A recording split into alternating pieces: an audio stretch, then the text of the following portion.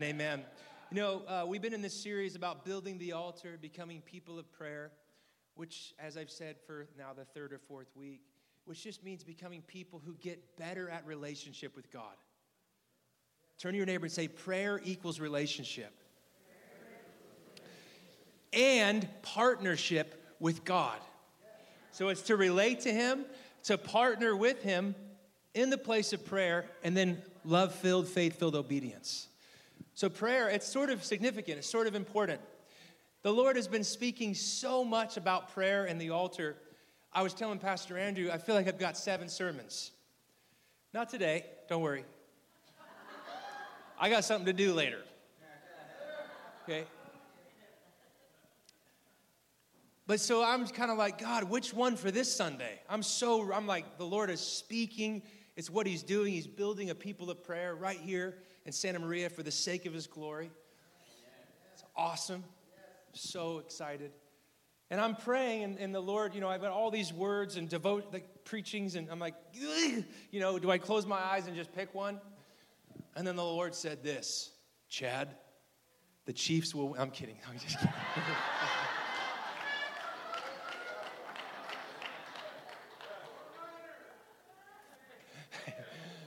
I'm not going to claim that. He did not tell me that directly. Some others may have heard from the Lord, but He said, Chad, it's Super Bowl Sunday. I thought, where in the Bible is there a correlation between bowls and, since we're in a series on prayer and building the altar, where do we find a bowl that's full of prayer? If you don't know your Bible, it's okay. Don't feel ashamed. It's right in Revelation 5, where the bowls in the heavenly places are filled with the prayers of God's people.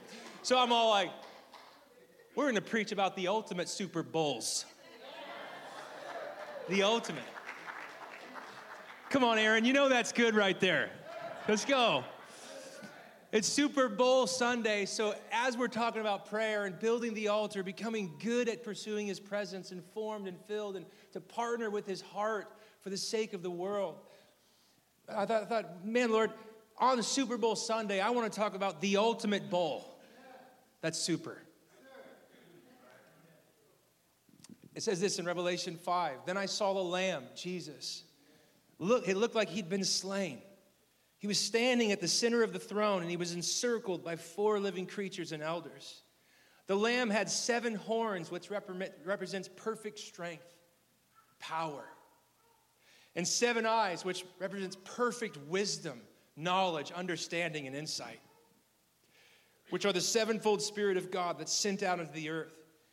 This Lamb went and took the scroll that no one else could take or open in all of heaven or on the earth. He's the only one. He grabbed the scroll from the right hand of Him who sat on the throne, His dad, His Father. And when He had taken it, the 4 living creatures and the 24 elders hit the deck. They fell before the Lamb.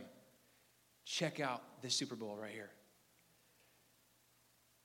Each one of these living creatures and 24 elders had a harp for worship, praise. And they were holding golden bowls full. Everyone say full. Full. One more time. Full of incense, which are the prayers of God's people. And then I started thinking, have you ever thought, where do your prayers go? Where'd it go? Come on, raise your hand if you ever thought, where do my prayers go? Does it go through the studs, the 2x4s? And then another question as I was thinking about this Super Bowl Sunday and this golden bowl full of the prayers of God's people, what does God do with our prayers? So where do they go and what does He do with them?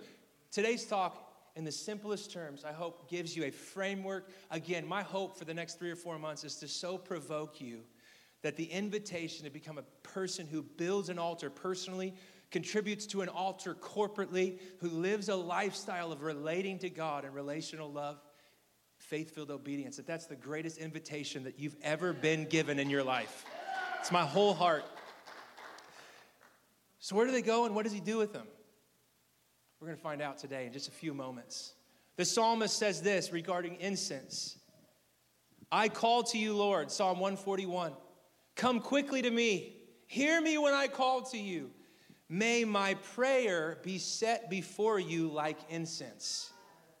May the lifting up of my hands be like the evening sacrifice. So then it got me thinking, my prayers have a place in heaven right before the throne of God. I don't know about you, I'm not all that great at praying.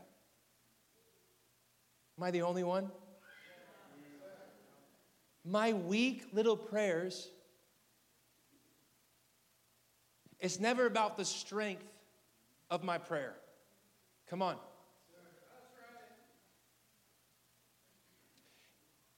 Come on, someone needs to hear that. Well, God wouldn't hear me.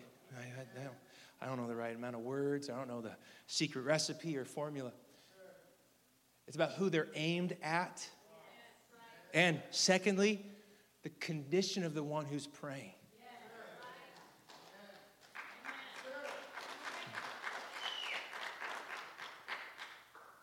This is why I would argue one of the greatest passages in all the Bible is when Jesus says, I call you friends.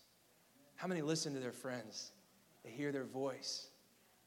Friends have access to places in your heart and in your emotions and in your life like no other do. How can our little prayers become fit or worthy to have such an awesome destination and an audience? Come on.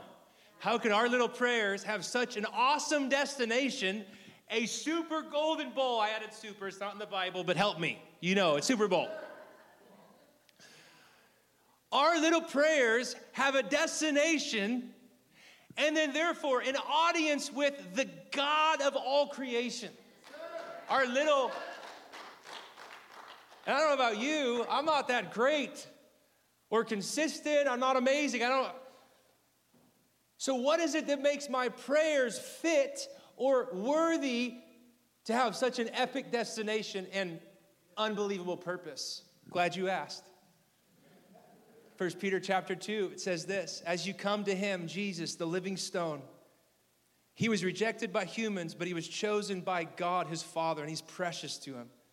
You also, like living stones, are being built into a spiritual house. Say that with me, spiritual house. To be a holy priesthood, offering spiritual sacrifices, here it is, acceptable to God through Jesus Christ. Why are my little prayers, why is it so epic that the ultimate Super Bowl that I want to win and to fill is that bowl before the throne? What is it that makes my prayers fit to be in that place and with that audience and to have the ear of God? The only reason it's acceptable is because of Jesus Christ. Period. The only one who makes our sacrifices, our prayers, our acts of obedience, our faith, the only one who takes our little offering and we feel like, I'm not all that great, but the one who takes it and makes it fit for God is Jesus Christ. This is why over and over and over and over and over again, you see this little phrase all throughout the New Testament, in the name of Jesus. Say that with me, in the name of Jesus. This is not some magic formula. No, it's the coverall, and I hope it. No, in the name means as he's revealed his nature, his character, his conduct, who he is, what he's done, what he's promised yet to do. It's in his name that I'm lifting my prayer. It's his name. So that bowl, that Super Bowl, that destination and that audience with God himself, I'm here to tell you, every battle you will face, and either its victory or its loss, is directly correlated to filling up that bowl. It's the epic, most ultimate Super Bowl. The battle is won or it is lost in the place of prayer, in the place of relationship, in the place of not self-reliance, but God-reliance. This is the place. Jesus makes it acceptable to God. Jesus wants you and I to have the same kind of confidence that he had when he spoke to the Father when he was on earth. How many believe that? Raise your hand. Jesus wants you to have the same confidence that he had when he talked to his Father as a man on the earth. Do you believe it? If you don't believe it, we have to talk some more. But see, it's all about your theology. Did Jesus do all that he did so that he'd be the exception to the rule? Or did he do all that he did, relying on the power of the Spirit, looking to his Father in all things so that he became the rule itself? Come on. Not the exception. Yes, the exception is the reality of sinlessness. Amen. The only fit, worthy one who never sinned. Amen. But all that he did, including to how he related to his Father, he did as the rule itself. He cemented the way you and I were meant to operate in relationship with God. He cemented it. So the confidence that Jesus has, this is I just can't get past this verse in John 11. Father, I thank you, verse 41, having heard me, past tense, I knew that you always hear me. But I've said this out loud for the sake of those standing here, so that they too may believe that, God, you sent me. Look at the confidence in Jesus' prayer life. Here's the rotting carcass Lazarus, been dead for 4 years. He's surrounded by friends, Bethany, 4 days, thank you. I was just checking if anyone reads their Bible. 4 years, 4 days, that may have been prophetic, hallelujah. 4 days, 4 years, what's the difference? Okay, a lot the difference. A lot. Jesus is standing, well, whether it's 4 days, 40 years, 4,000 years, it's an impossible situation. And how many want to know that there is a confidence you and I can have because of Jesus? We can stand amidst insurmountable odds. And you and I, if we say yes to this great epic call to fill that bowl as a lifestyle, that harp, that worship, that prayer, that God orientation, that morning, noon, and night, I can't, you can, you will, you have abundant supply. Jesus wants you and I to have the kind of confidence that can say, Dad, I know you always hear me. You hear me. I have an audience with you. I'm accepted in you. My whole life, even the very food that nourishes my life, is to just keep doing what you say. How many want that kind of confidence? Jesus did what he did, especially how he modeled relationship, so that you and I would know the way to relate to God the Father in the same way. Is that clear? It's not clear. I mean, that's such a deep, crazy thought that you and I could pursue our whole life with understanding. Jesus showed us how to relate to his Father. He showed us. He didn't just show us now. He says, I'm the way, the truth, and the life. The only way to get to him is through me. How many know this isn't just some passage that a pastor preaches at the end of a message so you'll pray a prayer of salvation so that someday you get to the Father? Come on. He is the way, truth, and the life right here, right now to relate to the Father. Right here, right now. Man, that's revelation. That's insight. Like, he's the way, truth, and the life.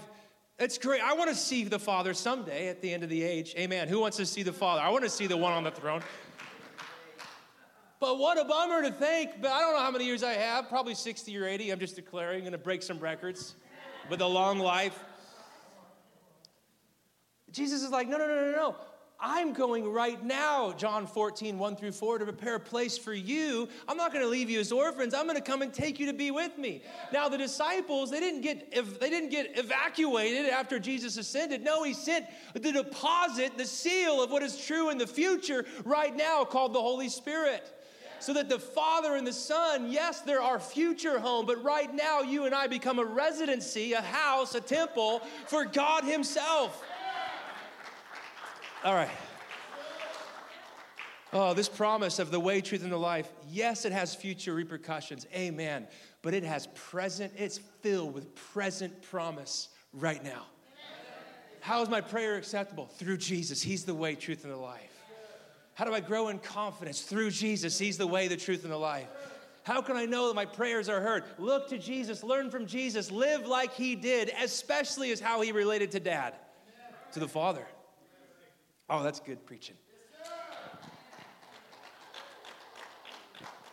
So what does God do with our prayers?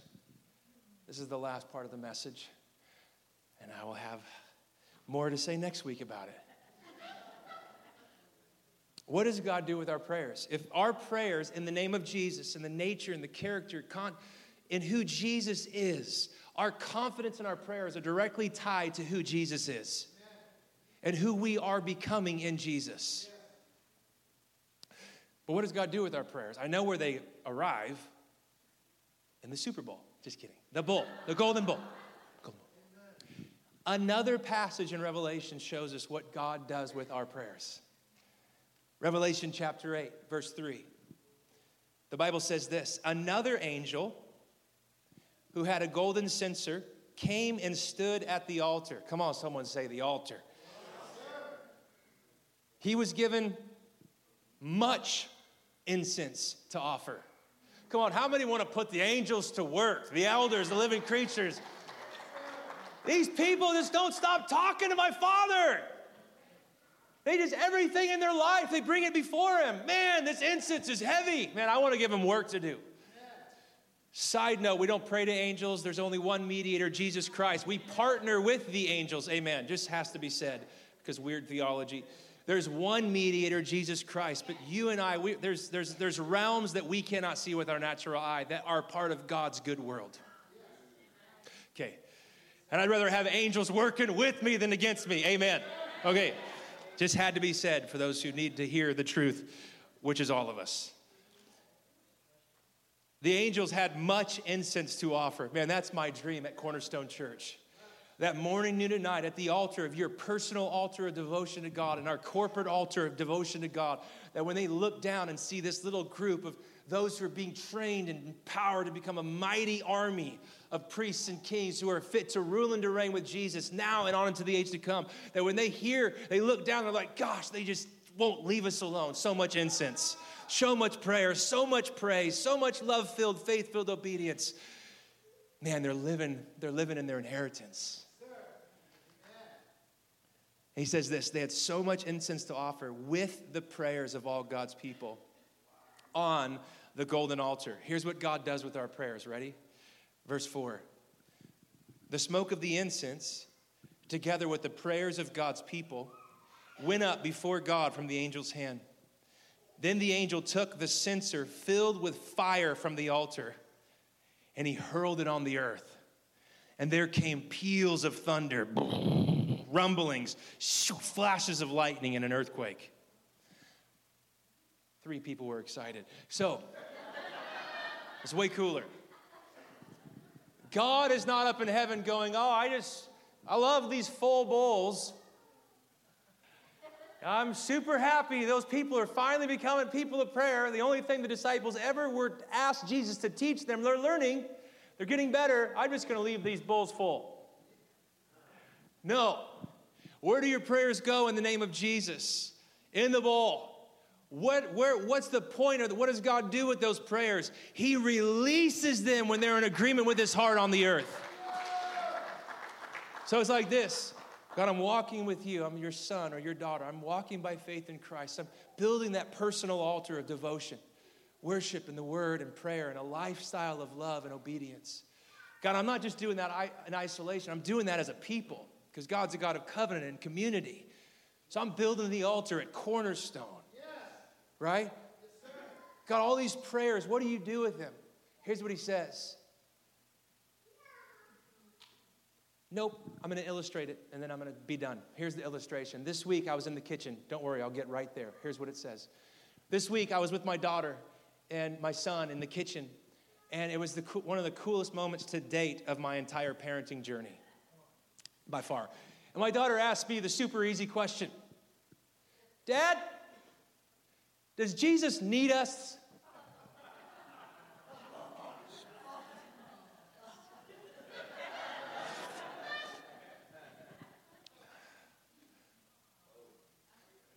Phenomenal question. Does He need us? Because this has everything to do with prayer. You can have a fatalistic view. He'll do what He wants aside from me, or a kingdom gospel biblical view, I would argue. Everything he does, he wants to partner with me, in me, and through me. Fatalistic, the world is just blah, blah, blah, blah, blah. No use in partnering. It's just going to happen, whatever. Kingdom view, everything God wants to do in his heart in heaven, he wants to do in and through a people on the earth, in agreement with heaven. Somewhere in the middle, because he is king. I'm not saying he's like some willy-nilly God who's flaky, and I sure hope my people figure it out. But I'm saying he's a God of covenant who has bound himself to operate in a certain way that always wants to include you and me. God, good right there. That's so good. Ugh. And here, let me illustrate it. So my daughter, and this is in closing, my daughter said, does Jesus need us? I thought this could like make or break her whole life, God.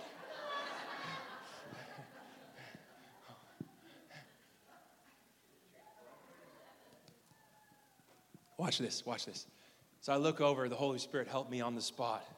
Oh, I need a comforter and a helper. I don't know about you. Especially in parenting. That's a different topic. And I saw out of the corner of my eye, there was an old gift card from Costco that was sitting right by our kitchen sink. And in the moment, I felt like God gave me a living parable to explain it to her. Let's pretend that is the trash. And I'll do it over here so that the camera can see it.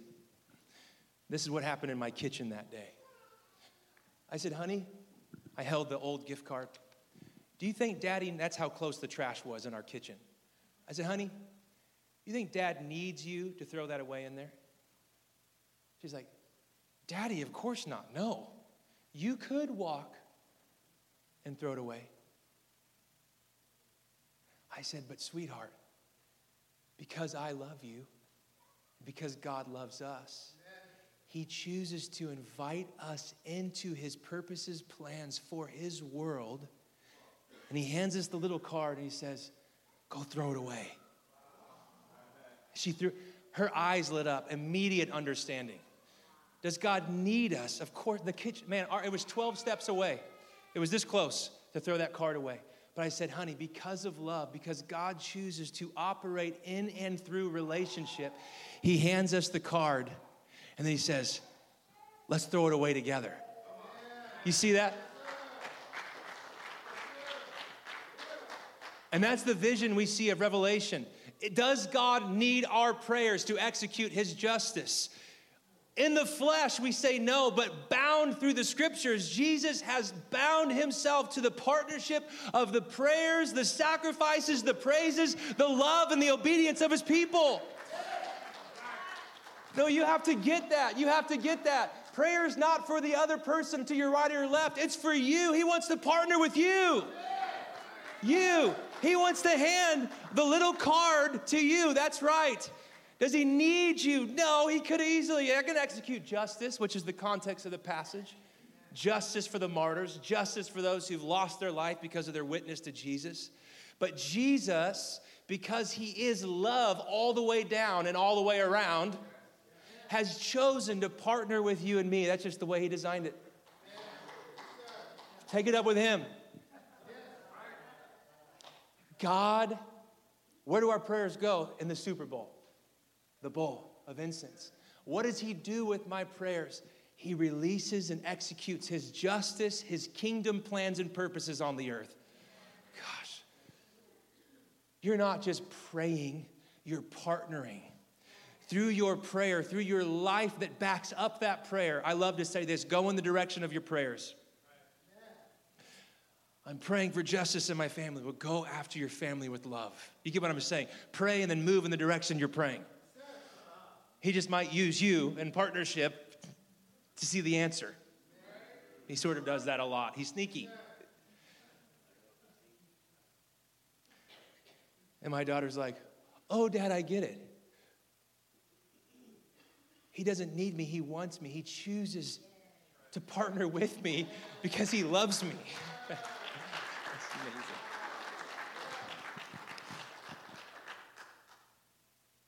So our prayers in the name of Jesus, the way, the truth, and the life, the way to the Father is through the Son.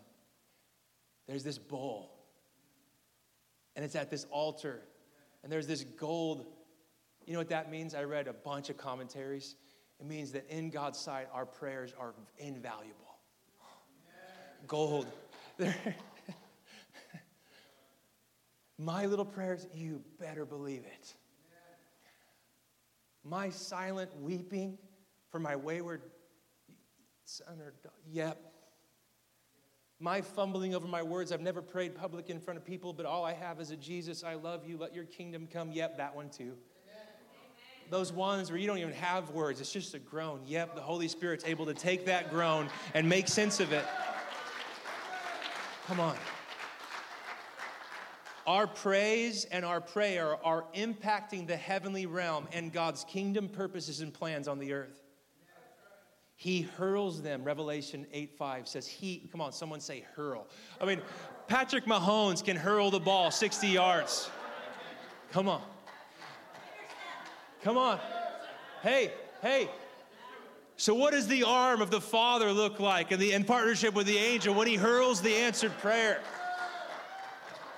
You can say, Chad, I've been praying. Well, the Bible, the precedent of the Bible is keep asking, keep seeking, keep knocking. Sure, you can grow bitter. I can grow bitter and start looking in and say, nothing's really changing, God. Remember, when you don't see what's changing around you, maybe it's because he's changing you on the inside and the invisible and the secret. The value of your prayers are as gold to the Lord. Your partnership. You're turning your heart away from self, me, my, to him, his, your glory, power, honor, wealth. Every time we do that, however weak that offering, it's as gold to the Lord. And it's useful in his hands. That's really the whole life of Jesus. The whole life of a disciple it's always loaves and fishes, but when it gets in his hands, anything can happen. Anything. Say that with me. When it gets in his hands, anything is possible. My little yes, my little prayer, my little praise, my little hidden sacrifice at work when I could have cut the corner, but you know what? I'm going to honor God with my work. Come on, when that gossip starts flying, instead of adding to it, I showed it. Every little act, every little sacrifice, it's as gold to the Lord. Every single one is a way you and I get to partner with him in his epic kingdom purposes. Amen. We're done. That's next week. Next week. So in summary, and I could have had these on the screen. I'm sorry. I definitely could have. I'll give you the notes. Just email me. Where do our prayers go? In the name of Jesus, into that beautiful bowl. Our worship, our prayer, he treasures it. It's like gold to him, right? Then what does God do with my prayer? He's chosen, like the little old gift card. He's just chosen because he gets to choose. He's God. Turn to your neighbor and say, he's God. Who are you that you should counsel him? No, he's God. But that brilliant, infinitely wise God has said, you know what? Everything I want to do on the earth, I've just chosen to do it with my covenant people. People like you and me. Amen. Let's throw it away together. Let's partner in prayer. Let's partner in worship. Let's partner in every little time you sacrifice. By turning your heart to him to partner. God then can take that prayer or that act of love and sacrifice. He can hurl it on the earth to accomplish his purposes. And I love it that there's an altar involved here. Shameless plug. This altar is not an altar of blood sacrifice because the lamb has been slain once and for all. How many know the blood of Jesus is sufficient? The jury is not out. It has been dismissed on who is fit to cleanse us, wash us, empower us, sanctify us, make us clean, make us holy, make us new. It is done. But there's another altar, this altar. You and I have a place at it. And it's golden. It's beautiful. We have an altar. We have a place where morning, noon, and night we can just offer our little yes, our little love, our little prayer, our little sacrifice. And I love that it's an altar because there is a sacrifice. Probably over the next few weeks. Last week I talked about the price and the privilege of prayer, and I said it cost us nothing. On my Monday prayer run, so I usually talk to God about Sunday on Monday, typically. I'm running, and he's like, son, you were right. it did cost them nothing to begin as a person of prayer. And then the Holy Spirit said, but to become a person of prayer is deeply costly. So we're going to talk about that next week. To begin, to have entrance, to have access and acceptance costs him everything. Amen. Say amen. But to become someone who lives that life and lifestyle is costly. Amen? So it's at an altar. Stand on your feet. Let's just stand. So good. And again, I just want to pray and ask just for a simple invitation. If you want to grow this week, just as a person of prayer, a person of relationship, can you just lift your hands before the Lord and just say, I can't believe that's where my prayers go, when they're in the name of Jesus, in accordance with his character and his conduct and who he is. That Jesus is the way, the truth to the Father, the life, the only way to the Father. Not just someday in the future, but every day, right here and right now, he's the way. His life and his teaching, and it's the truth that sets us free, that empowers us, and he's the ultimate expression of life in relationship with God by the Holy Spirit. So, Father, here we are with hands raised, which is a very fitting posture. 1 Timothy chapter 2 says, lift up holy hands in prayer. So you're obeying the Bible. Lord, we want to grow in our confidence in prayer this week. We want, when we just say a little prayer, whether we're driving our kids somewhere, or we're at the boardroom, or we're on the job site, or we're at home, wherever we're doing, I pray that you would remind us this week of that Super Bowl. That bowl of incense that contains the prayers and the harp, the praises and prayers of the people of God. And then I pray, Lord, this week we would see you hurl a little bit more of your kingdom of heaven on earth, God. That you would take our little prayers and we would partner with you to see the kingdom of God come on earth as it is in heaven. Lord, we thank you for this epic journey that we're on together. And I pray that your grace, your truth, your power would just touch every heart in this room. May we grow this week as a people at your altar, personally and corporately. In Jesus' name, we all said amen and amen.